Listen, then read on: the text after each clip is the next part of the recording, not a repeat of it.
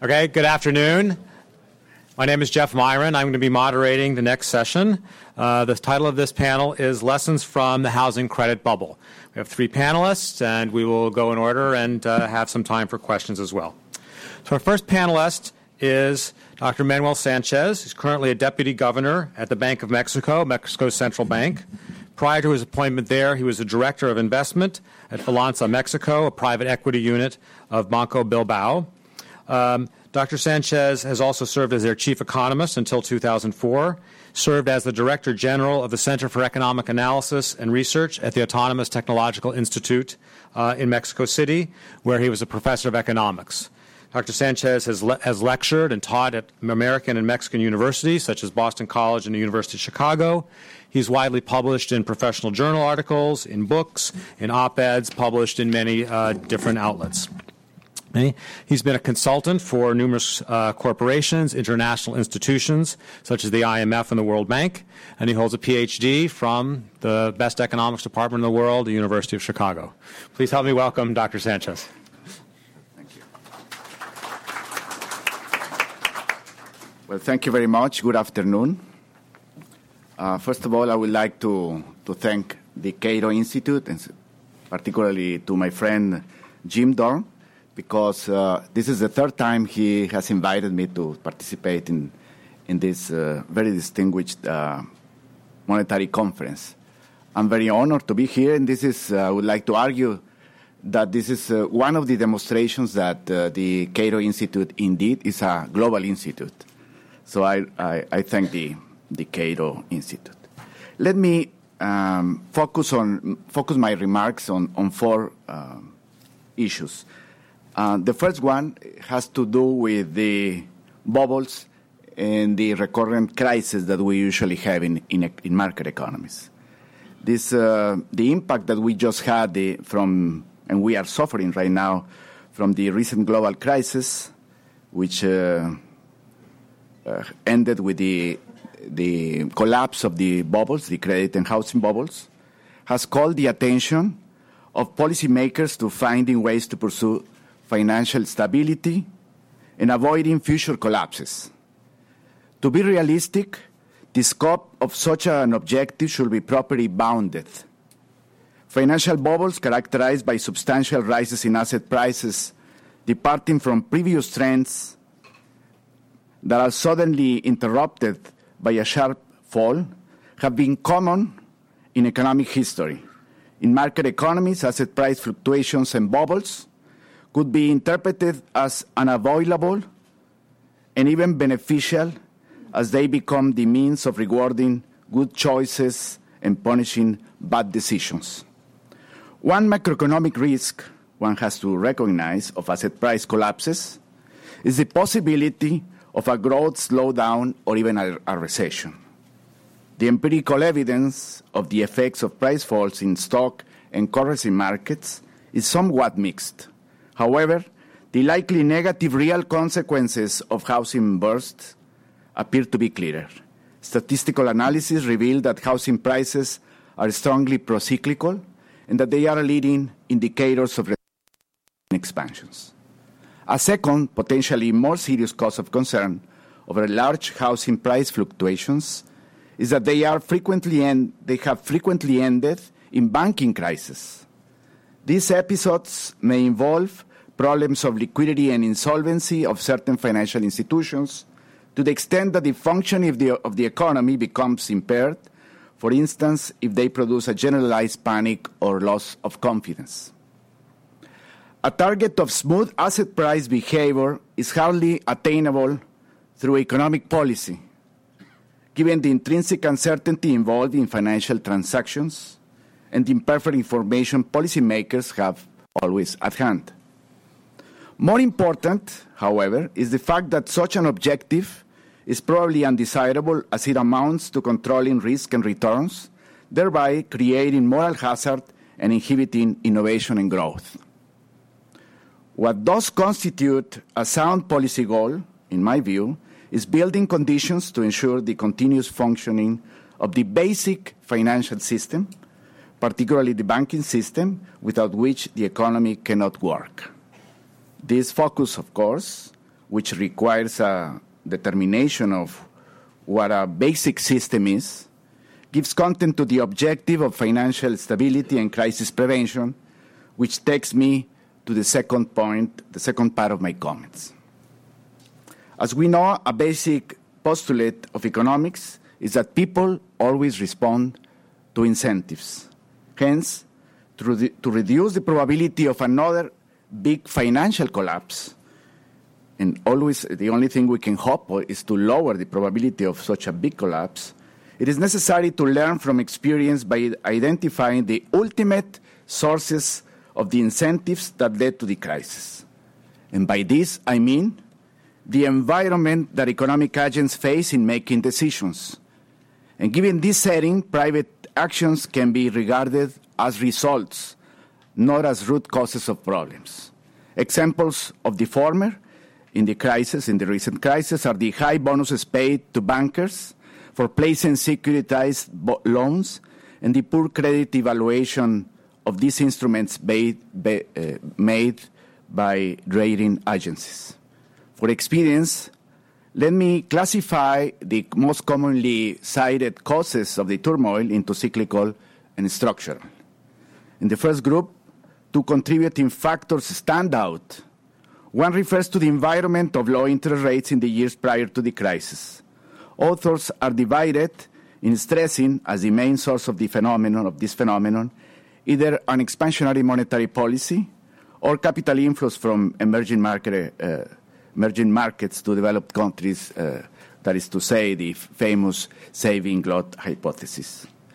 There is much debate on the significance of the possible deviations of United States monetary policy from the correct Taylor rule during 2002 and 2005. However, I would like to say, at least after reading the papers I read, that many empirical studies conclude that policy interest rates that were negative in real terms and deviated from traditional Taylor rules in advanced economies did contribute to the gestation of the crisis.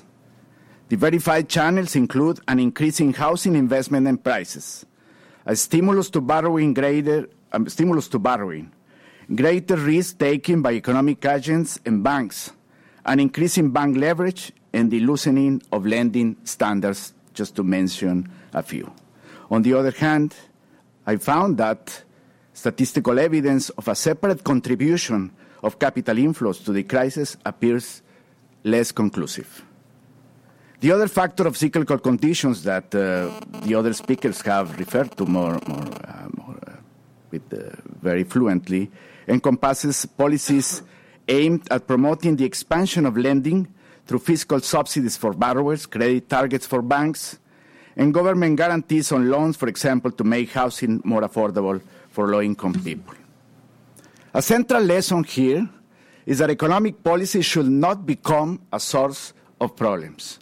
Expansionary monetary policy beyond optimal rules for a prolonged period of time, and policies for artificially promoting credit expansion should never be allowed to exist, because at least they tend to produce inadequate incentives. Moreover, the structural factors behind the crisis refer to a poor regulatory and supervisory framework for intermediaries. One possible source of weakness stems from capitalization and liquidity standards that were not effective enough to avoid the crisis. A preventive, stronger set of requirements in terms of levels and composition with sufficiently broad scope is necessary to induce responsible behavior. Obviously, these restrictions may have an impact on the availability and cost of price of credit, yet the increased social benefits are expected to surpass the costs. For capitalization, the definition of capital should be narrowed to include only truly loss-absorbing items such as common equity. And in order to avoid judgment behind any risk-weight allocation, it is advisable to seek high standards of capital relative to non-risk-weighted assets, including off-balance sheet exposures, that is to say, the total leverage ratio. Also, buffers for bad times and contingent debt conversions into equity for tail risk situations are highly desirable. As for liquidity, although extreme versions of null maturity mismatch between the assets and liability of banks have proven historically impractical, I would argue that a more flexible and modern version of Simon's full reserve banking for retail deposits supporting the payment system should not be excluded a priori. The recent agreement reached by the Basel Committee, known as Basel III, is a step in the right direction. Nevertheless, the new requirements may still prove insufficient to prevent crisis, given the relatively low target values, the inclusion of components of lesser quality than common equity in Tier 1 capital, and other factors. Overcoming these limitations is of utmost importance, considering the poor record of the Basel core principles for banking supervision in preventing financial problems in the past. However, the regulatory weakness that most likely led to excessive risk-taking in this crisis was the ambiguous government safety net held out to investors and institutions. In particular, the too-big-to-fail problem is a well-known source of moral hazard that leads to the unpleasant outcome of promoting risk-taking with private rewards and socially shared costs. The only solution to dealing with this problem is to abolish the policy. This would imply foregoing the bailout capacity of the authorities, perhaps through a legal stricture, and treating all institutions alike in terms of standards and liquidation procedures. In the case of a failure, shareholders and unsecured creditors should fully absorb all costs. To counter possible externalities coming from the failure of any institution, a variable surcharge on capital may be imposed based on an index of relevant variables and size, such as size and interconnectedness. Now, let me move on the third part of my remarks, but I only have 5 minutes, so I have to allocate 2.5 minutes to each one of the remaining two parts. And is the need for corrective measures. The need for this, the implementation of this preventive approach that I just outlined should help promote financial stability. However, there are always problems that can arise, and one can imagine many reasons for problems to arise down on the road. In addition to long history of recurrent financial calamities, which by itself is a challenging precedent, there are all other reasons for not holding overly optimistic expectations. So from this standpoint, it is necessary for authorities to stay vigilant in order to react in a timely way to early warnings of a possible financial crisis. This is clearly a daunting task as policymakers face obvious limitations in terms of any superiority of knowledge relative to market participants and willingness to implement policies to counter a likely imminent crisis. However, the recent crisis proved that the hands-off approach to dealing with the early warnings was too costly in terms of posterior instability and the unprecedented measures implemented to offset the effects of the resulting turmoil. Hence, in the light of the described limitations, I would argue that the need for corrective measures should be viewed as a second-best solution to problems, to be used only to overcome deficiency in the preventive approach. Let me conclude with 3 points about the role of central banks. The current debate about the role of the central bank seem to be centered around 3 basic issues. The first one regards the idea that monetary policy should attempt to directly control financial booms that may lead to a crisis. The proponents of such a strategy, as you know, argue that central banks can raise their policy interest rates to prick the asset bubbles. I would basically agree with other speakers this morning that that's a very difficult case to make for a task for a central bank. There are many reasons for arguing that. There are many disadvantages that have to do with the lack of knowledge and even the moral hazard that the policymaker may generate at trying to, at the end, smooth out the asset price volatility. There is a second issue, and I'm gonna finish with the third one, but that's just 1 minute ahead for the. The second issue concerns what is referred to by some authors as the new central bank paradigm. In this view, it is claimed that central banks failed to detect the signs of the crisis and to implement measures to prevent it because their focus on price stability was too narrow. Accordingly, part of the problem was the use of incomplete economic models that do not incorporate crucial aspects of the financial sector. Although suggestions to improve performance are always helpful, including those regarding methodological shortcomings, the intended paradigm revision should be viewed with caution. Most central banks already have legal obligations related to financial stability, so a mere change of status will not necessarily make much difference. Moreover, monetary decision-making, as you know, is only partly based on models, as it considers all relevant available information and combines this with judgment. And furthermore, the contribution of price stability to financial stability should not be underestimated.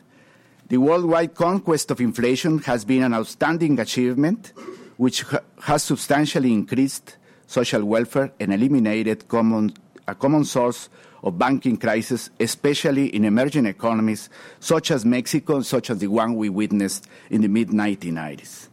Price stability is a necessary condition, it's not a narrow-focus goal for avoiding many problems, including undue banking collapses. This, however, doesn't preclude that the need for central banks to be involved in crucial aspects, responsibilities aimed at promoting financial stability, applying their expertise in cooperation with other authorities. And the third issue centers on the implication of the unprecedented expansionary monetary stance adopted by the central banks of the developed countries, particularly the United States, in the sequel to the crisis.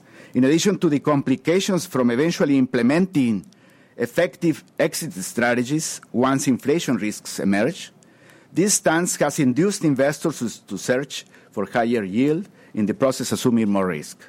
The resulting capital movements have tended to inflate the price of certain assets, including the currencies of some emerging market economies. Even though the migration of funds could soon prove to be transitory, since 2009, the governments of various countries have been implementing measures intended to avert the appreciation of their currencies, including capital controls and interventions in the foreign exchange markets. The most important threat generated by these actions is a widespread movement toward protectionism that could hamper the sustained recovery of the world economy. Thus, it is preferable to completely avoid these measures. Thank you very much. Thank you. No, we're good. Thank you very much. Our second panelist is Peter Wollesen. Mr. Wollesen is the Arthur F. Burns Fellow in Financial Studies at the American Enterprise Institute and also the co-director of that program. He is a widely regarded expert on banking, insurance, and securities regulation, a former counsel of the U.S. Treasury Department, as well as White House counsel under President Ronald Reagan, and author of Ronald Reagan, The Power of Conviction and the Success of His Presidency. Mr. Wollesen currently holds a number of important additional positions, co-chair of the Pew Financial Reform Task Force, a member of the Financial Crisis Inquiry Commission, and the Shadow Financial Regulation Committee. Mr. Wollesen is actually, unlike academics that I hang out with and many policy wonks, held a real job. He was a partner at Gibson, Dunn & Crutcher for approximately 11 years. He holds a BA and a law degree from two institutions close to my heart, from Harvard College and the Harvard Law School. Please welcome Mr. Wollesen. Thank you, Jeff. You're the first person who's ever said holding a job as a lawyer is a real job. It's more than being an academic. Well, lawyers love that. Look, it's a really great honor to be here today and have an opportunity to talk to this group. This is a very important group from the standpoint of the things I'm going to say today. So I'm going to take some liberties, if I can, with the title of this program. I'm not going to talk about what lessons we can learn from the financial crisis or the credit crisis. I'm going to talk about what we can learn about the financial crisis. Because to me, as a policy wonk, I am very much concerned about the policies that we adopt as a result of the thoughts we have about what caused a certain kind of policy. I call this narratives. Many people refer to things that influence Washington as narratives, and I'm going to talk in my discussion today about three narratives for what may have caused the financial crisis. Now, the reason this is important is, in my view, that what we believe about what caused the financial crisis is very much a determinant of what we actually do as a matter of public policy to address it.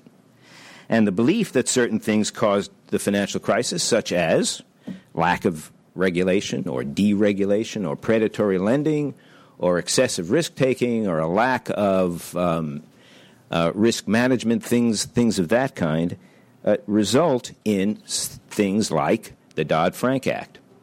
And when we have now, at least in the House, a group of legislators who have a different view of what might have caused the financial crisis, and all of whom voted against the Dodd-Frank Act, there is some opportunity to make some real changes there. But to make those changes, I think we have to have a strong underpinning of understanding about why the Dodd-Frank Act was not accurately directed at what caused the financial crisis. And for that reason, we really have to understand what caused the financial crisis. So, to me, the most important thing we can learn about the financial crisis is what caused it. Why did the financial system simply go haywire in 2008? And if we believe in free markets, and I'm going to overstate this just a little bit, but if we believe in free markets, we have to answer this question, or we can give up on free markets. Because what happened here has been so influential in our politics and in our view of the financial system that we really have to address it. We cannot let the Dodd-Frank Act be the final say about what actually caused this financial crisis, just as letting certain ideas about what caused the Great Depression prevail in understanding what we do when we attempt to address a recession or something like it. Now, as an aside, because this is a monetary conference, I would just mention that it is not my belief that monetary policy was enough to cause the financial crisis, and that is a very common thought among people, that low interest rates in the early 2000s did that. I don't believe so. It is entirely possible that it created the bubble, but we have to distinguish the bubble from what the bubble contained, because when bubbles collapse, or how long they last, are very influential in the ultimate effect that they have on the financial system when that collapse occurs. I'll talk about three. I'm rushing here a little bit, I know, because we only have 10 or 12 minutes, so I'm sorry, I'm going to just proceed along. And that is, I'm going to talk about three different kinds of narratives, all of which I think have been pretty influential with people. But they are quite different. And what you adopt as your narrative for what caused the financial crisis will determine how you look at, we'll say, the Dodd-Frank Act. The first one is one that was developed by Martin Bailey and Douglas Elliott at the Brookings Institution, which I think is a fairly sophisticated and interesting one. And their view, it was an idea mentioned in some respects during his speech by John Taylor, and that is that the Great Moderation was, in fact, the underlying cause for the financial crisis. And I'll explain why they view it that way. Second, the very common view, the one we hear all the time in the media, is that it was caused by greed, lack of regulation, which unleashed the tendency of free markets to produce bubbles, chaos, and ultimately collapse. There's an awful lot of this that you can see in the Dodd-Frank Act itself. This we recognize as the narrative of the left, and I'll address that also in my talk. Then finally, something unprecedented, something that is not natural to free markets, caused the financial crisis. That's the third narrative.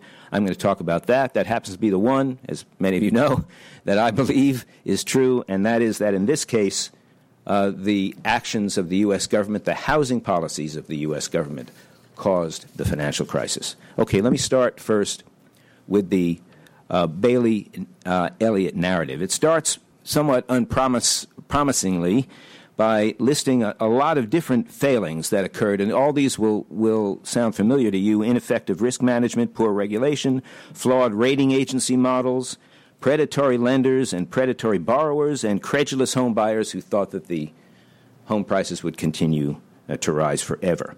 At this point, you might think that this is just a perfect storm theory, but it is not.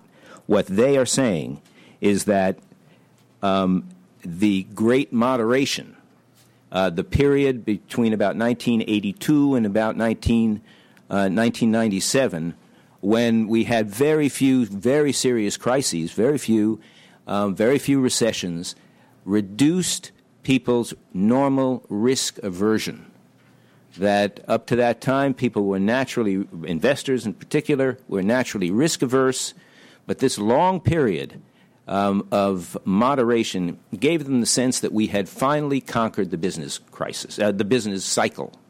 And if we'd finally conquered the business cycle, then actually risk-taking was not as risky as they had thought before. And that, they believe, caused all of the other things that I mentioned before as the things that we noticed in the financial crisis. So the underlying cause was the sense that risk aversion was no longer as important as it had been in the past. Now, I won't spend a lot of time on the narrative of the left, as I described it before. We hear enough of that, as I think, on the news every day. But I would like to just point out that the underpinning of this theory is that private markets always go off the rails unless they are tempered by regulation. The Great Moderation was a difficult period for these people for that reason, but the financial system always righted itself, and that was something that troubled them. The Dodd-Frank Act is the ideal set of legislation that one would use to respond to the financial crisis if you believed what I said, and that is that free markets will always go off the rails at some point because they naturally tend toward collapse and crisis unless they are tempered by government action. And what the Dodd-Frank Act did, of course, was hand over huge amounts of control, unprecedented amounts of control, to the administrative state. And that will introduce an awful lot of politics and administrative restrictions, regulation, additional costs that come from that. Now, the final narrative is the one I am quite partial to myself, and that is, and I want to mention first because Jeff mentioned the fact that I'm a member of the Financial Crisis Inquiry Commission. This is not the opinion of the Commission. I'm not saying it won't be, but I'm just saying it is not the opinion of the Commission. It's just my view. And I covered this in some detail if you were here at last year's, I think it was last year's conference, but it was a conference last year at Cato. And I talked about it in detail. Now, I think the work I've done since then has made that case seem to me much stronger. The main difference between what I talked about then, which was Fannie Mae and Freddie Mac and their introduction of subprime and Alt-A, that is, other very risky mortgages into the financial system, has really been strengthened a lot by what I've discovered in further research, which is that the Department of Housing and Urban Development, HUD, was, after it was authorized by the Government-Sponsored Enterprise Act of 1992, which gave new authority to regulate Fannie and Freddie, but also imposed affordable housing requirements on that, HUD used the powers that it was given that in that act to affect affordable housing. How much time do I have? 6, 7. Jeff? How much? 6, 7 minutes. Oh, good. Okay. Used the powers that they were given in that act to put Fannie and Freddie in competition with FHA and in competition with the banks that were required to make such loans under the Community Reinvestment Act to acquire loans from one class of people, and that is people who didn't otherwise have easy access to home credit because they were at or below the median income in this country. So we concentrated a lot of buying activity on this one population, FHA, Fannie and Freddie, and the banks that were required to make these loans under CRA.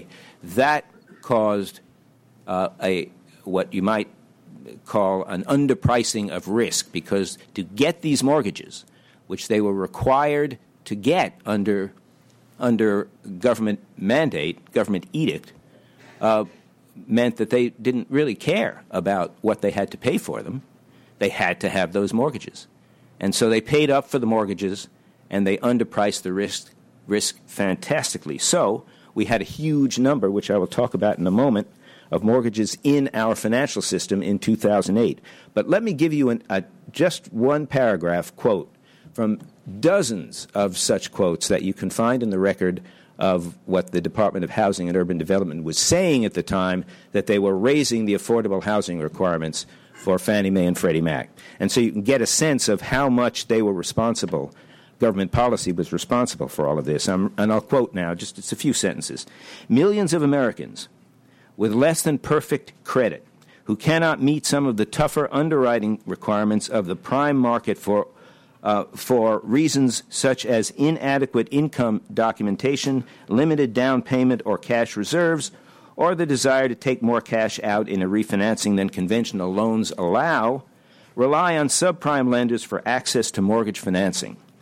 If the GSEs, that is Fannie and Freddie, if the GSEs reach deeper into the subprime market, more borrowers will benefit from the advantages that greater stability and standardization create. In other words, we want Fannie and Freddie to get deeper into that market, buy more of those mortgages. This is only one statement out of, as I say, dozens, and all of them were addressed to the same idea, and that is, if we are ever going to make credit available to people at or below the median income in this country, we are going to have to depreciate the underwriting standards for mortgages. So it appears that HUD, as a policy, forced depreciation in mortgage underwriting standards so that credit would be available to low-income borrowers who couldn't otherwise afford down payments or had blemished credit. HUD set up Fannie and Freddie in competition with FHA and with the banks, as I indicated, who were required to make similar kinds of loans under the Community Reinvestment Act. As a result, there was a bubble. The bubble lasted 10 years. Normally, in an ordinary market, and we had several housing bubbles, 1979 and 1989, they would deflate in about 3 years. And, of course, the reason for that is that in a bubble, many people start taking out loans they can't afford, and as a result, those loans eventually start to fail. So the bubble comes to a halt and eventually collapses. This bubble lasted 10 years, from 1997 to 2007, because one of the major players in this market was not interested in profit. It was interested in social policy, and that is the U.S. government.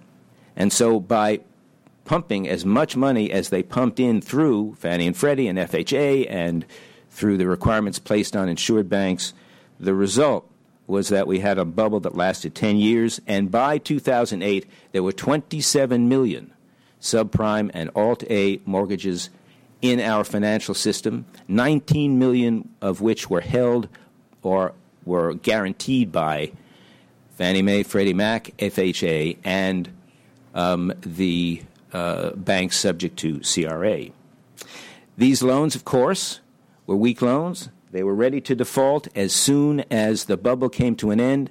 It came to an end in 2007. An enormous number, unprecedented number of failures occurred at that point, frightened the devil out of the securitization market and out of holders and buyers, otherwise buyers of securities that were based on mortgage-backed, usually based on subprime loans. They fled from the market. That caused most of the financial institutions that were holding these instruments, even though they were rated AAA, to look very weak because there was no market for them. If you marked them to market, you didn't have much in the way of capital left. So This is the cause, I think, of the financial crisis. So it looks to me as though the financial crisis was caused by U.S. government housing policy, not by the other two narratives that I talked about, not by a general loss of concern about risk, general loss of risk aversion, not by monetary policy alone, and not by a lack of regulation or deregulation. All of those things were present in some sense in the economy we were looking at in 2008, but they paled in significance to what the government was doing. Thanks very much.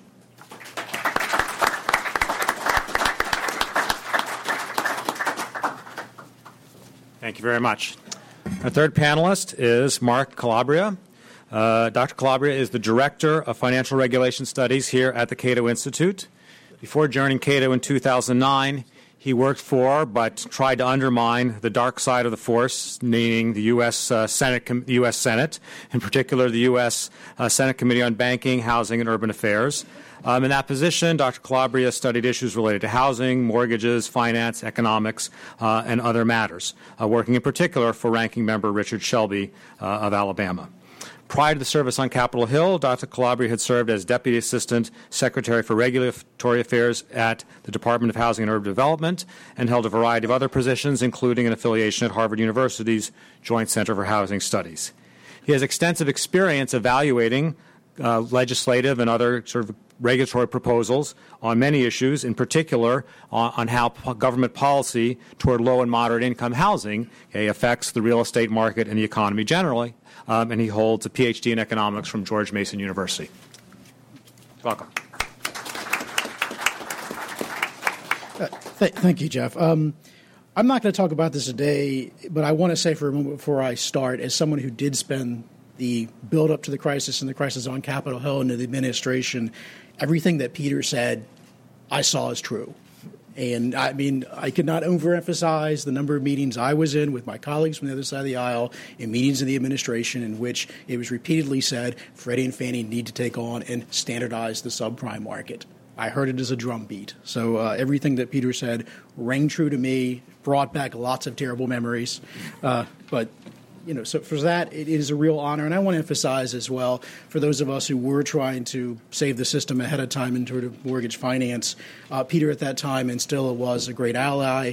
Having Peter on the Financial Crisis Inquiry Commission is really the only thing that gives me any hope that they might actually come out with a reasonable report.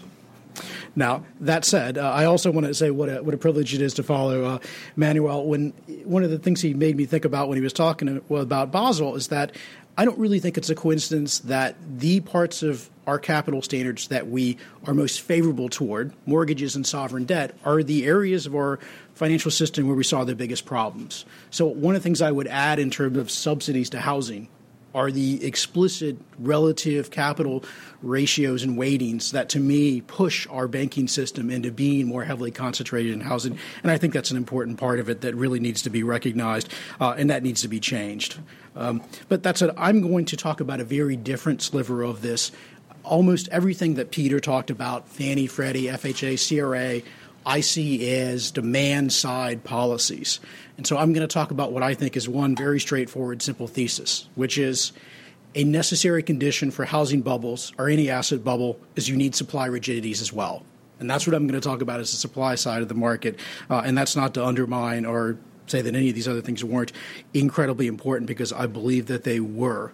And I would argue that you need to have these supply side rigidities in order for the demand expansion of the demand to actually have an impact and get us into a bubble. Peter talked about three narratives. I want to talk first about three possible outcomes for any sort of demand shock. Now, the first outcome is demand expands, supply extends proportional, you have housing prices basically remain stable. I would argue that this characterizes fairly closely the housing bubble of the 1920s. Prices were fairly stable up and down, but fairly stable throughout that time, even though you had a very large construction boom. The second possibility is that supply actually increases more than demand. And I think that characterizes most of the housing bubbles, most of the housing booms we've had post-war, whether it's the mid-'60s, the late 60s, the early 70s, the booms in the middle of the late and early 80s. In all of these booms, real housing prices after the boom were lower than real housing prices before the boom. You had a supply come on that was sufficient to offset all of that. And the third outcome is that your supply expands in a sense that is less than sufficient to meet demand, particularly in the short run. And I think it's worth noting that even though we've seen a close to 30% decline in house prices today in real terms are still above the preceding bubble in 1989, which was the previous peak.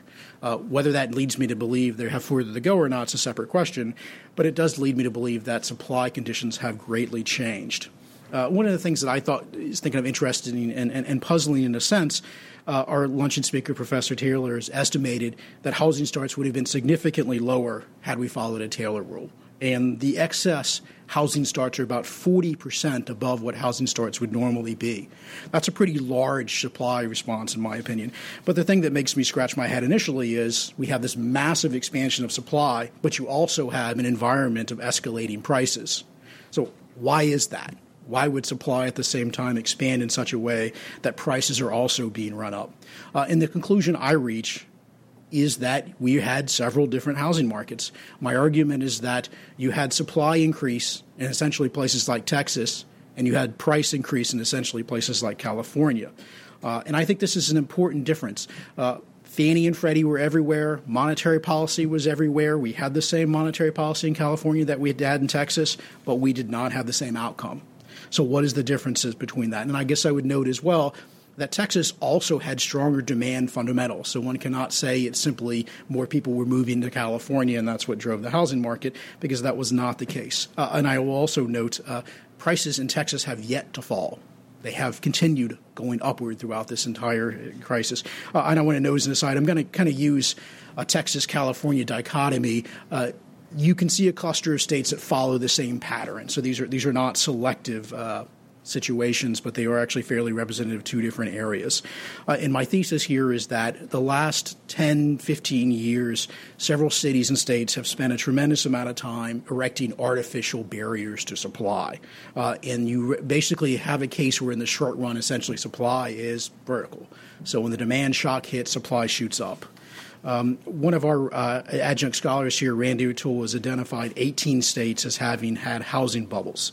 Every single one of these states has some sort of urban growth boundary and some sort of restriction on supply. Among those states that did not have bubbles, only one had any sort of growth management law at the state level, and that was a relatively recent phenomenon and appears non-binding. You can look at other measures of supply elasticity. One of the things I think it's interesting to look at is the actual time it takes before the builder gets a permit to the time he's handing over the keys to somebody. From 2004 to 2007, in the western part of the United States, this time increased by over 50%. So it became much more difficult, even as demand was coming on board, for actual builders to essentially build and to meet. I think that's one of the differences with previous bubbles, why they burned out so quickly. It's because supply could come on so quickly and bring prices back down. We simply did not see that.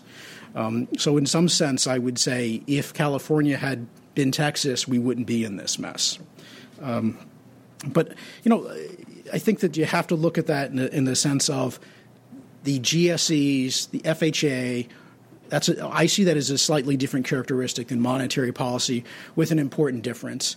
All the federal housing policies, the fiscal policies, largely pushed additional demand. There were some small policies that increased supply, but they, in my opinion, were largely kind of rounding errors.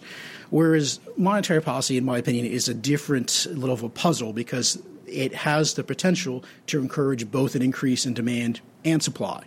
And that by lowering interest rates, you're not only improving housing affordability, but you're also making production look more attractive to the construction, to the home builder. So in some sense, while I think that an expansion of loose monetary policy will result in a higher quantity, it's not clear what the outcome for price would be, that would be indeterminate to the extent because monetary policy itself does increase supply while it increases demand. And so that said, my point being the earlier bubbles, I think that's tended to balance out. And why that hasn't tended to balance out today is because of the regulatory issues. And one of the, I think, other lessons here is that a housing bubble does not need to be national in that sense to have a national impact. I think we all remember, and I'll probably misquote it, but Chairman Greenspan at the time was fond of saying that, we have local housing markets, you don't see a national housing bubble. And I would argue, well, we didn't really have a national housing bubble. We had regional housing bubbles that were so big in their impact that they had impact on the national financial market, not the national housing market. In fact, if you subtracted basically California, Florida, and Nevada, and Arizona, the housing bubble goes away for the most part. So I think that conclusion, that small regional housing markets would balance out and we didn't need to worry about that, has proven false. I think the observers were once again half right in that these bubbles were regional, but their impacts were truly national because the prices got so out of line with fundamentals. And I think that this is an important point to make about any asset market, is that a potentially small segment of that market can drive the overall market. One of the better examples of this is that despite the impact of the dot-com bubble bursting on the overall stock market, at no point were internet stocks ever more than about 6% of total market capitalization of U.S. public companies. So this was a pretty small segment of the market that drove the entire part of the market. By comparison, California was about 10% of the mortgage market. So you could see that this small part of the market drove the overall market as well. And I'm going to talk just a second. I go into a little more detail on this in the paper because I want to make a general point about supply constraints, is that they don't necessarily need to be government imposed. The dot-com bubble, in my opinion, is a perfect illustration of this.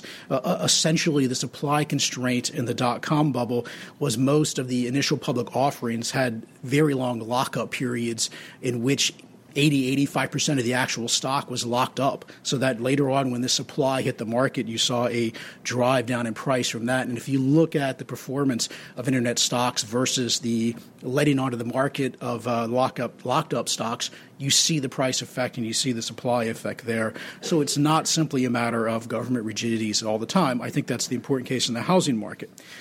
Another particular difference that I think is most crucial and gets to some of Peter's points, which is the dot-com losses were not transferred directly to the taxpayer. And this is an important point between, I think, other bubbles and housing bubbles, which is, for the most part, the risks undertaken by the GSEs, and I would say this is true for FHA and true for CRA to an extent, is that all of these risks were some degree underwritten by the taxpayer. And I think this is a crucial point. I don't believe that Freddie and Fannie could have gotten as out of control if there wasn't that implicit guarantee. If the people who had been lending them money, creditors had seen them change in their portfolio and the risk that they were taking in a normal market, the price of their credit should have increased, and that should have constrained their growth. It clearly did not. So I think one of the things that needs to be kept in mind is it's not simply mandates, because the mandates are made effective by the guarantee, and those need to be kept together. And I would think this is an incredibly important part. Now, I'll note as an aside, for banks, it's very similar. I think the only reason that CRA has ever worked is because you have deposit insurance. Without it, CRA itself would be ineffective. So as we go forward and talk about how do we reform our mortgage finance system, I think a general principle of that needs to be that the capital behind our mortgage finance system needs to be at risk. We need to make sure that the suppliers of credit to our system feel market discipline and recognize the possibility of losses, because I believe in the absence of that, any of these other possibilities will still come along. Well, thank you. We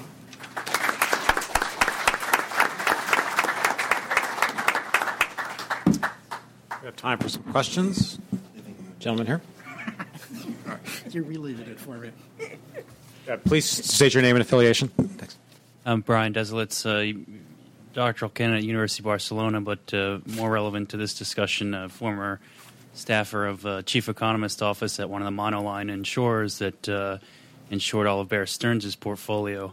My first point was that if from the left these Fannie Mae, Freddie initiatives were social policy, I think from the right it was just seen as another evolution from the deregulation of the 80s, expanding the financial sector, expanding innovative finance, innovative financial products. And if there hadn't been a burst, a lot of people on that side would be taking credit for it. The second point was, and I know this from helping to manage the portfolio there at Radian, these mortgages were originated, the most of them in 2004 in the low interest rate environment. and those people paid their mortgages for 2 years, till 2006, when there were 228s, fixed for 2 years, then switch.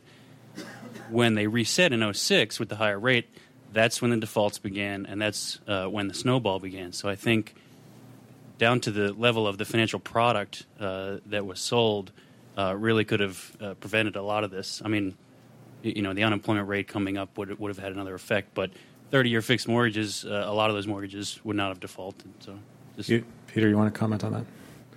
Oh, yeah, just very, very briefly. Yeah, if you look at 2004, and after that, you can see those things happening. And it's odd that you mentioned 2004 because that was about the first year that Bear Stearns really got heavily into this. It is not correct that Wall Street had any significant involvement in the securitization of subprime loans until about 2002. That was the first year when they showed up. They had $47 billion total out of a total in that year of $135 billion in securitized subprime loans. The other securitizers were Countrywide, Ameriquest, names you've all heard. So the important thing to keep your eye on is what percentage of the total number of these bad loans were AAA securities that had been securitized by Wall Street and by Countrywide and so forth, and that is less than 1/3. 2/3, 19 million of the 27 million were on the government's balance sheet, which indicates very clearly who wanted them, and they're created because someone wanted them. Good gentleman over here. You can direct your question to the panelist. A general statement. I just particularly regard to what was just said, that when the monolines requested the paperwork behind the tapes, they found out up to 80% discrepancy between the loans that were described on the tapes and what was described in the loan documentations. I agree with both of you gentlemen in terms of the supply and the demand, but there was also a tremendous demand from the part of the investors who were willing to look the other way in order to get this paper. Another question? A comment?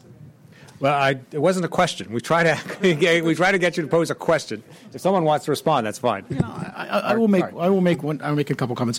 One, I do think it's worth remembering during the height of the bubble, Fannie and Freddie were the marginal borrower. They bought about 40% of the new issuance of private label subprime securities, and they clearly didn't care what was in them. And they got housing goals for it as well. Now, I think on the other side, it's important to remember as well, and this goes back to the initial question. One of the ways in which I believe the problems at Freddie and Fannie were transmitted to the rest of the financial sector is the rest of the financial sector essentially treated Freddie and Fannie debt as if it was treasuries. I mean, they were a third of the repo market. The collateral was Freddie and Fannie's. And once that started to spread, I think that spread problems elsewhere. It's also worth remembering in the case of Bear Stearns, about a half of Maiden Lane One assets are Freddie and Fannie securities. So they were buried throughout the financial system. So once there was a problem at Freddie and Fannie, I think that was going to spread throughout the system. And I will end with saying, I think regardless of, and I might disagree with a little bit some of the narrative that Peter focuses on, I think even if Freddie and Fannie had done 20% down A quality paper, the fact that they were leveraged on the securitization business over 200 to 1, and that alone to me means you're going to implode when the housing cycle turns. Yeah. Peter Whitney, American University.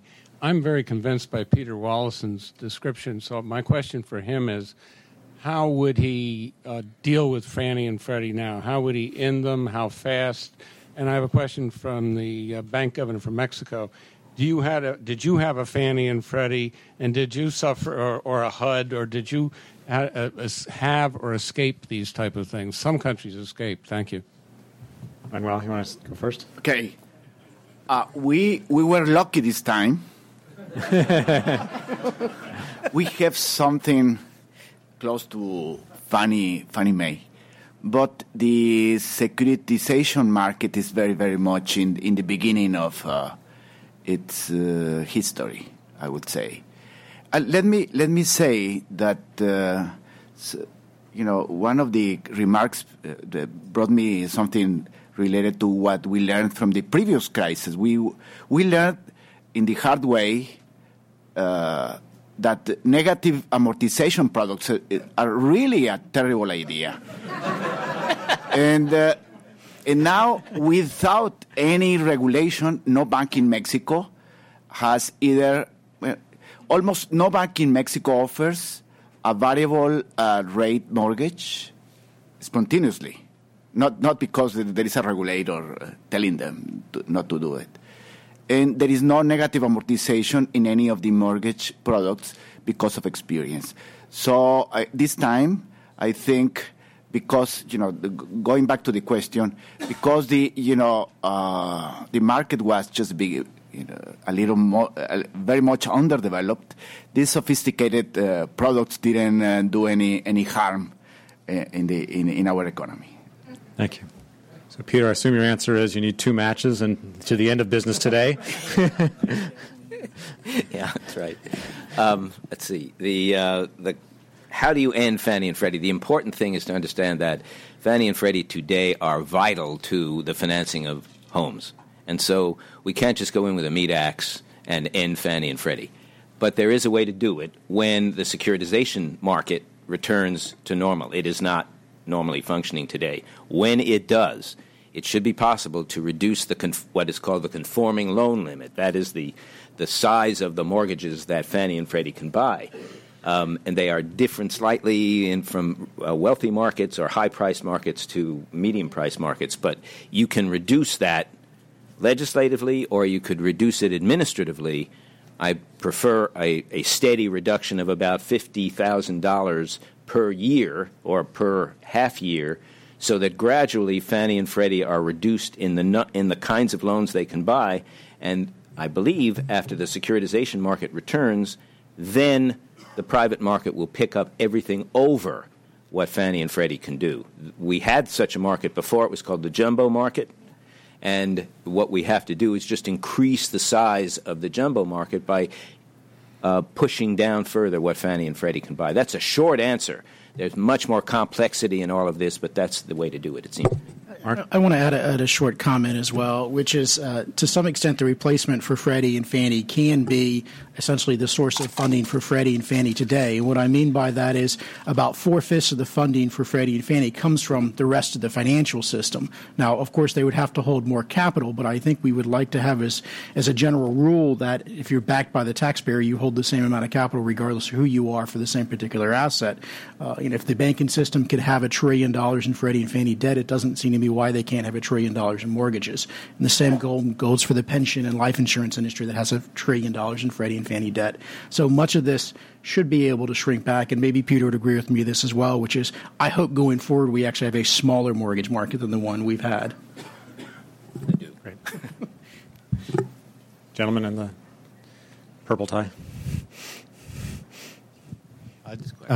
John Brynjolfsson with Armored Wolf. So I had a question for the panelists who were describing this in terms of the housing subsidies and the malfunction here within the U.S. market, which I have a lot of sympathy for. But obviously this was a global crisis, and many people who question that thesis will say, well, we had problems in China and Australia and Mexico and Switzerland, UK, Spain, Greece, etc. So if you could address that. The other quick question I had for Mark,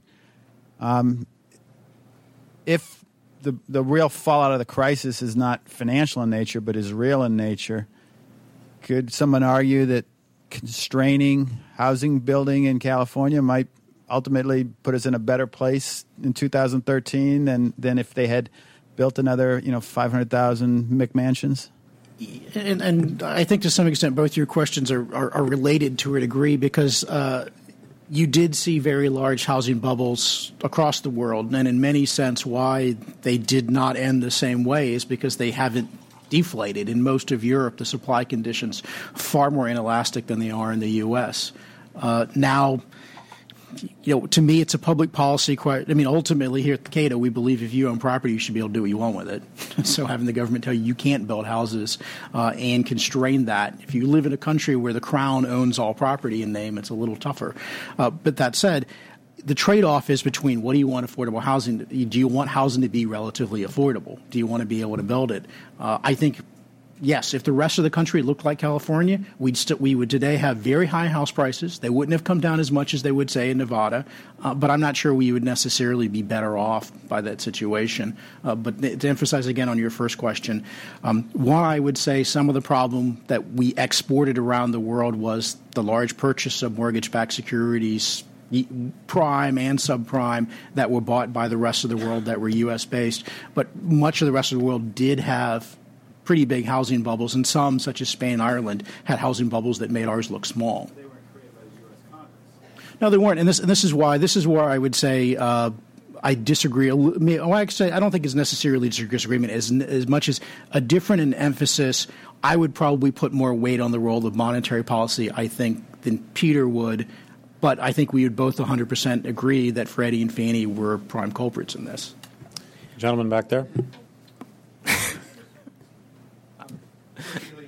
Consultant. This is a question, I guess, maybe more for Peter and Mark. And that is, we've had an enormous amount of securitization, and Peter talked about the potential revival of the securitization market.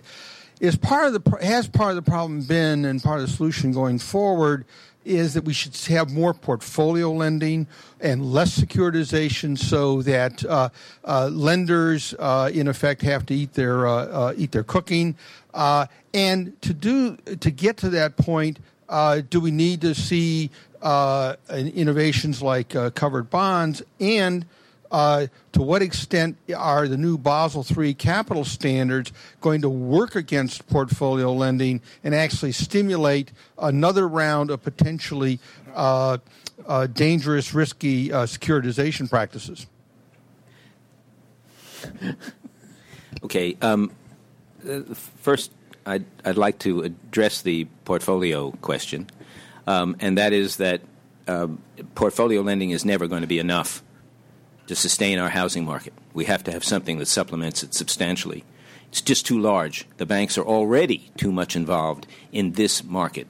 55% of all bank-related lending is to the housing or real estate market in some way.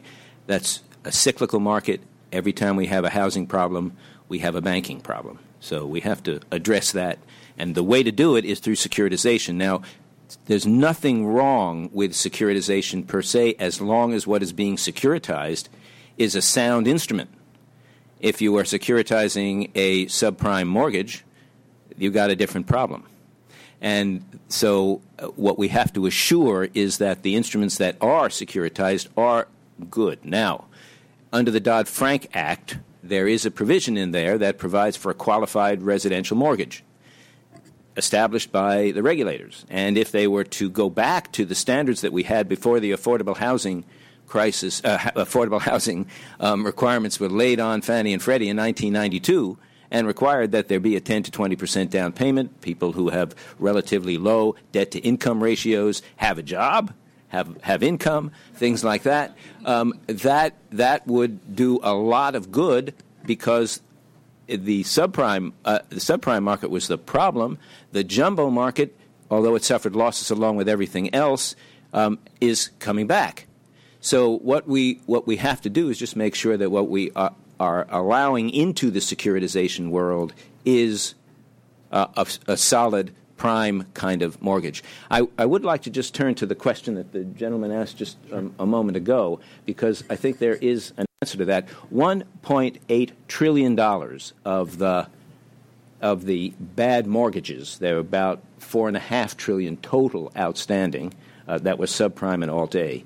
1.8 trillion of that were privately securitized. That was about 8 million mortgages privately securitized. They were AAA largely in one way or another. They were CDOs, that sort of thing.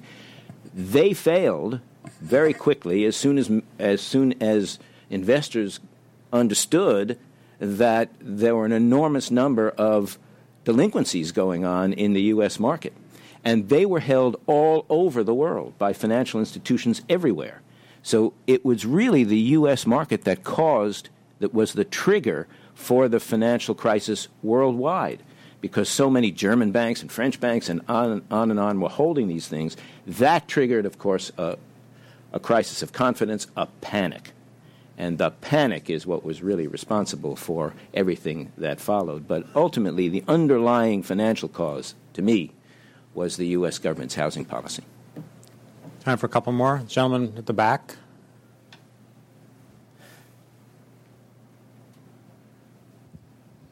Hi, Mike Ehrlich from the New Jersey Institute of Technology. And this is really for Dr. Sanchez.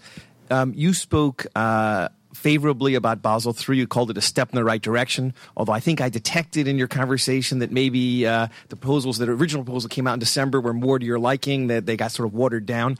I also want to sort of ask you, though, about what do you think about the quantitative ruling, the black line law rules that Professor Reinhart was talking about earlier as possible alternatives or solutions or maybe enhancements to Basel III, the 50% margin requirements, the black line Glass-Steagall law, things like that as new deterrents to further crises?